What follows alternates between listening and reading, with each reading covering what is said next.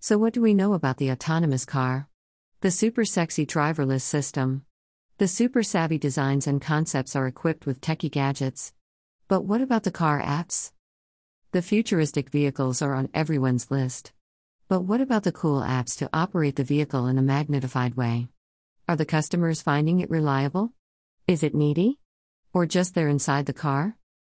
As per IHS Markit, the top 5 app integrated platforms for the cars are: 1.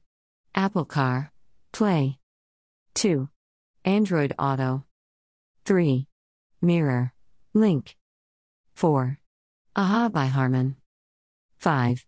Smart Device Link/FortiPlink. 6. Baidu Car Life.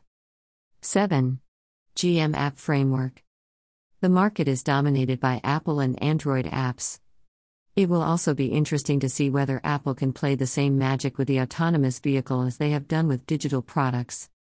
The futuristic vehicle is something everybody eyeing, but can Apple create the same class of group it created with its phone?